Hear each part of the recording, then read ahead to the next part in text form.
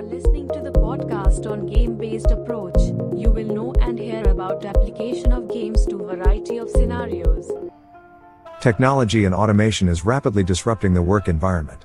Physical elements and processes are progressively getting replicated in the digital form, and technology is reciprocally evolving through deep learning and artificial intelligence, needing lesser and lesser human intervention. Implication of above said irreversible phenomenon is that relevancy of many skills is eroding sooner than ever before. For example, IBM's Watson is helping identify key information in a patient's electronic medical record, analyze relevant evidence and suggest treatment options. On one hand, it is complementing cancer detection and its treatment, but on the other hand, it is making some skills of physicians irrelevant. Take another example of AI-powered chatbots and virtual assistants that are transforming the customer experience on one hand but eliminating contact center jobs on the other. There are a huge number of articles and research that endorse impact of this disruptive change on growth in skill gap. For example, the Future of Jobs Report 2018 by World Economic Forum, where the research, automation affects high-skill workers more often, but low-skill workers more deeply by HBR. The human skills like originality, initiative, creativity, collaboration and critical thinking are therefore becoming more relevant than ever before, as these skills cannot be digitized.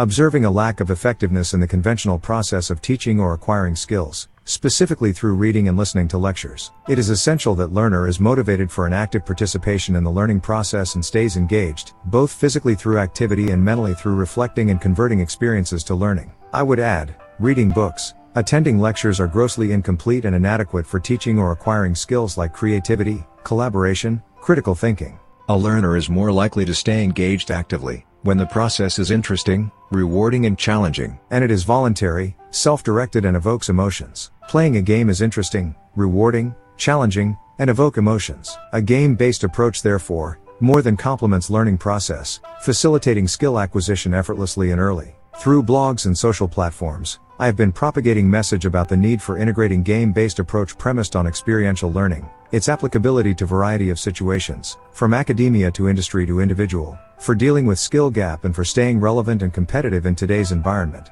best described by the term VUCA. PL.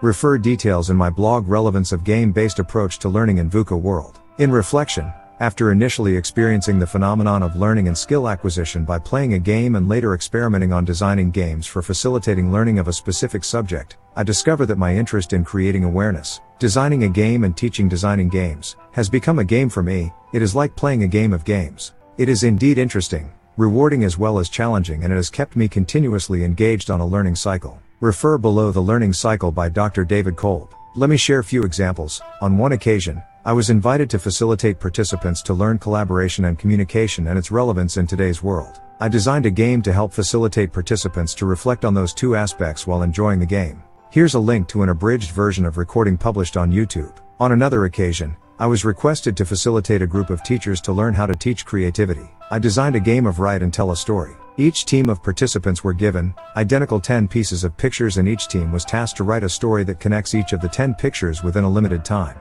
The story had to be humorous and each team had choice for delivering their story, i.e., the delivery for story can be by acting it out or use of posters and paintings. Best story was identified on the basis of originality, creativity and popularity among same set of participants. At the conclusion, analysis of differences between the best team and the last team helped crystallize elements that foster creativity. As technology rapidly evolves and continues to disrupt work environment, acquiring new skills and lifelong learning is absolute necessity. Game-based approach premised on experiential learning emerge as one of the best solution for acquiring skills and sharpening them to stay relevant and competitive in today's environment. Are you ready to play the game? Thank you for your attention and time.